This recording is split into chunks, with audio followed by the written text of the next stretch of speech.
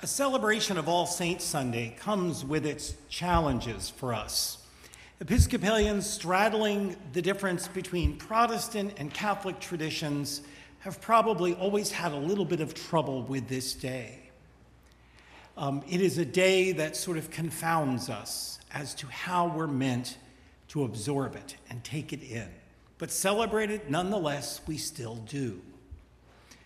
And today I think there's more that confounds us in the scripture we hear, the gospel text from Luke. In it, we hear a version of the Beatitudes, but it's not that soothing, familiar version that we probably have in our memory banks, the one we know from Matthew's gospel. The one we hear this morning from Luke does something bold and fresh with this teaching from Jesus. And as usual, trying to wrap our heads around it probably means we need to know something about the context that Luke places it in to understand what Jesus is getting at for us this morning. Jesus delivers these words of comfort and woe, this blueprint for holy living, in a sermon he preaches down on the plain, not on the mount. In Luke's telling of the story, Jesus has just come from spending some time on a mountaintop, deep in prayer, alone and quiet, simply spending time with God. People of all sorts, though, have been following him, clamoring to meet him, wanting to see him. And they have come seeking his wisdom, to hear him preach, and to be healed. His sermon on the plain occurs for all those people who've gathered around him exactly where they are. Jesus comes down to their level to meet them exactly where they are in life and engages them precisely where they are most vulnerable.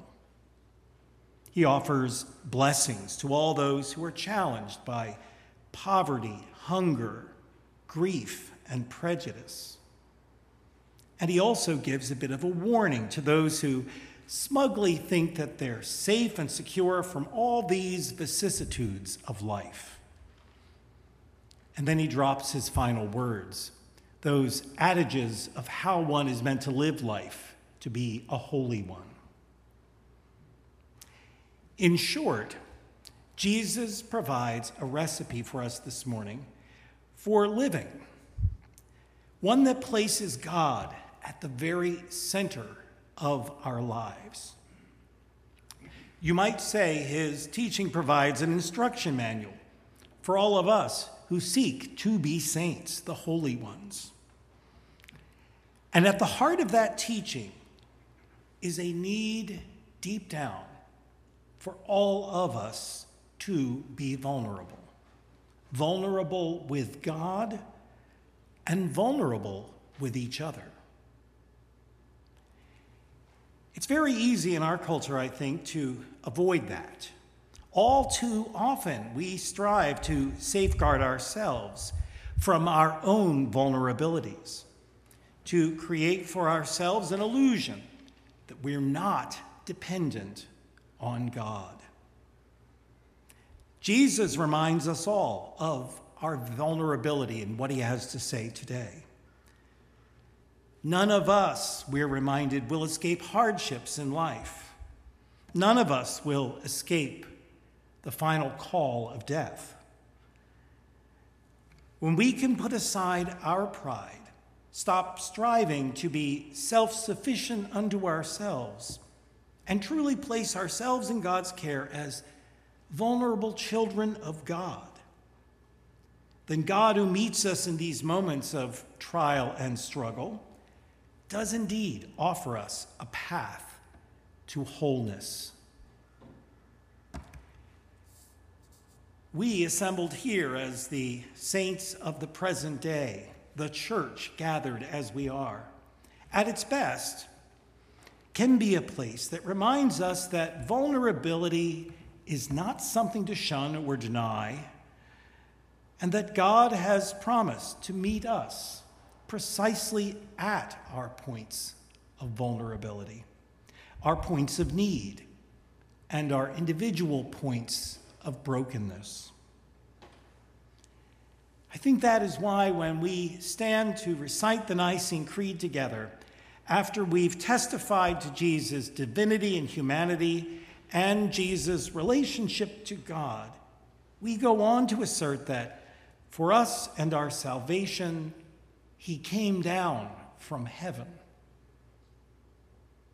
And that is why Jesus in Luke's gospel comes down from the mountain to bless those who the world and circumstances have conspired to make feel like they are nothing, and warn those who believe they are something apart from God. Saints, or the holy ones, come in all shapes and sizes, and more often than not, I think they bear a striking resemblance to folks like you and me. The celebrated author Madeleine L'Engle, in a book she wrote called A Stone for a Pillow, tells the wonderful story about living life as a saint, or as she would have it, what saints get to do in heaven. She tells this story. There is a story of a good man who dies and goes to heaven, and who is welcomed at the pearly gates, which are thrown open for him to enter. He goes through them in a blaze of bliss, because it is everything he's been taught. Golden streets, milk and honey, golden harps, alabaster thrones. He wanders the streets, lost in happiness, until after a while, he realizes that he is all alone.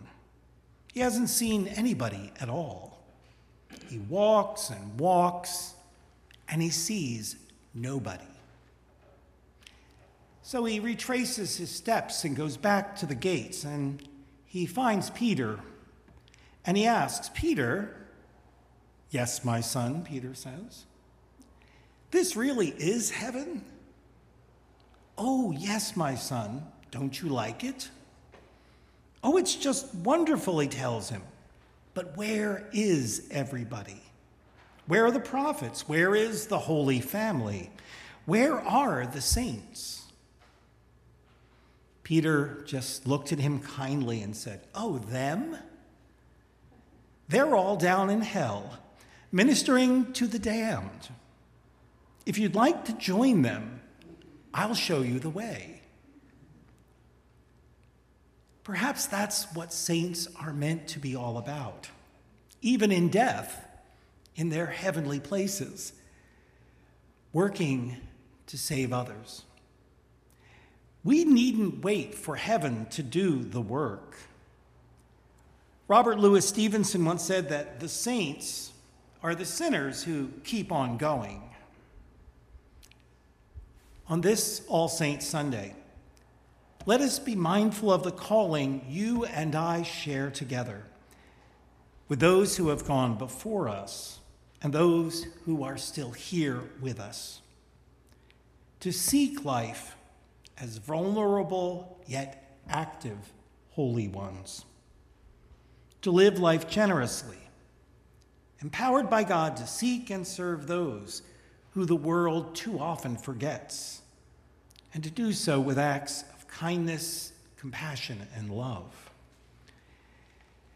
Perhaps then we'll better understand what it is to be one of the saints of God.